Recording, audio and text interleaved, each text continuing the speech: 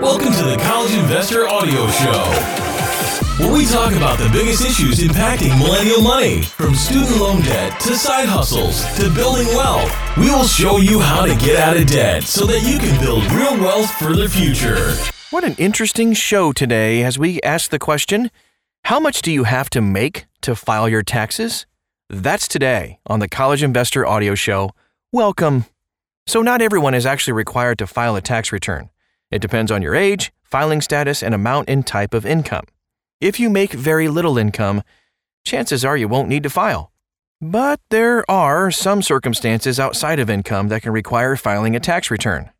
Let's look at what's involved in understanding how much you need to make to file a return. If you're looking for an easy way to file your taxes, check out TurboTax, by the way. They're partnering with us to highlight how much you need to earn to file your taxes. If you don't know if you need to file a return, TurboTax can help. TheCollegeInvestor.com, we actually have some ways for you to get started on TurboTax for free. Know the standard deduction. So in general, you don't need to file a tax return if your income was less than the standard deduction. For 2020, the standard deduction was $12,400 for those filing single. The standard deduction reduces taxable income. So for someone making less than the standard deduction, their taxable income would be reduced to below $0.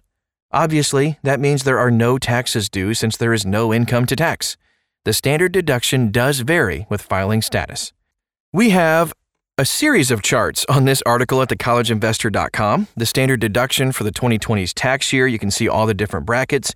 Over 65, increase in standard deduction for the 2020's tax year as well. And the legally blind increase in standard deduction for the 2020 tax year.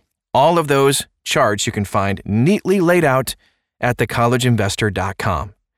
Income filing thresholds. To understand how tax brackets work with the standard deduction, let's say a 27-year-old single person makes $8,500 for the year. Does that mean they must pay a 10% tax on their income? No. The standard deduction must also be applied. The standard deduction for those under 65 is $12,400. Subtracting the standard deduction from this person's income results in no taxable income. Therefore, no taxes are owed. If, by the way, the same person made $12,401, they would be taxed on the $1. Imagine getting a bill from the IRS that you owe a dime. For married filing jointly, tax brackets are double what they are for a single person at the lowest levels. The standard deduction for this filing status is $24,800. For married couples under 65, they will need to make $24,801 before taxes kick in. If you don't know what your adjusted gross income is, again, TurboTax can help. Are you a dependent? So parents can claim their children as dependents until 19. If they are continuing their education, of course, parents can claim them until 24. If you are a single dependent under the age of 65 and not blind, your tax filing will depend on unearned income, earned income, and gross income. Unearned income, $2,200.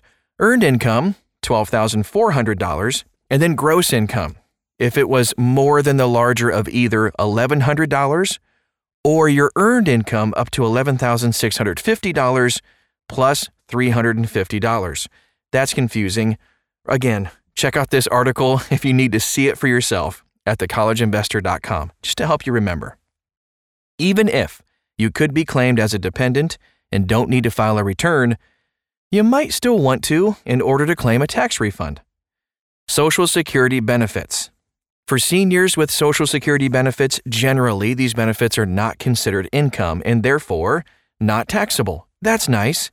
The situation changes if you are married and file a joint return with a spouse who is also 65 or older. In that case, if you have a combined income of more than $27,400, you must file a return. If your spouse is less than 65, your combined income needs to be more than $26,100. So the amounts we just mentioned generally do increase a little bit each year. There are a couple of scenarios in which Social Security benefits must be included in your gross income. One of those is if you're married and you file separate returns and have lived with your spouse at any time during the year. 85% of your Social Security must be included in gross income. This might push you past an income threshold, requiring you to file a tax return. Another scenario arises when you have income in addition to your Social Security.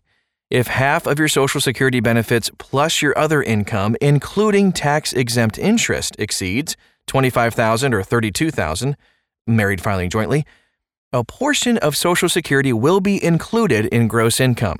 This is independent of your filing status. Again, TurboTax is fantastic at walking you through these types of things because it can get a little confusing.